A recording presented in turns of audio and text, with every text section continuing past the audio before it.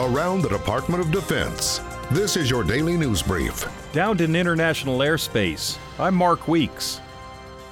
Defense officials announced the unmanned Navy RQ-4 Global Hawk surveillance aircraft shot down by Iran was over international waters, escalating an already tense situation in the Strait of Hormuz. This was an unprovoked attack on a U.S. surveillance asset that had not violated Iranian airspace at any time during its mission. The aircraft was over the Strait of Hormuz and fell into international waters. The aircraft, which has a wingspan of 131 feet, was on a reconnaissance mission in the Gulf of Oman following last week's Iranian attacks on oil tankers sailing through the Strait of Hormuz. This attack is an attempt to disrupt our ability to monitor the area following recent threats to international shipping and the free flow of commerce. Iranian reports that this aircraft was shot down over Iran are categorically false.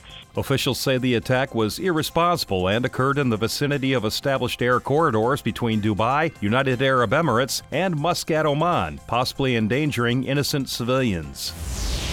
Vice Chairman of the Joint Chiefs of Staff, Air Force General Paul Selva, told members of the Defense Writers Group in Washington that the concept of global integration of the U.S. military is important and underreported.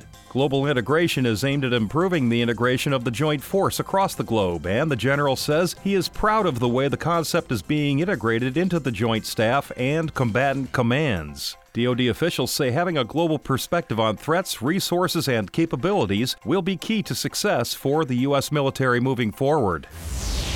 The U.S. Fourth Fleet is participating in Exercise Unitas. This year's exercise is hosted by Chile and will include participants from 13 partner countries. In addition, 10 warships will conduct maritime maneuvering operations in the Pacific Ocean. Unitas is the world's longest-running multinational maritime exercise. It demonstrates U.S. commitment to the region and will focus on strengthening existing regional partnerships and encouraging new ones through the exchange of maritime mission-focused knowledge and expertise. Participating navies will test their capabilities to respond to a wide variety of maritime missions as a unified force. That's your DoD News Brief. I'm Mark Weeks. You can find more stories about your military at defense.gov and by using hashtag KnowYourMil.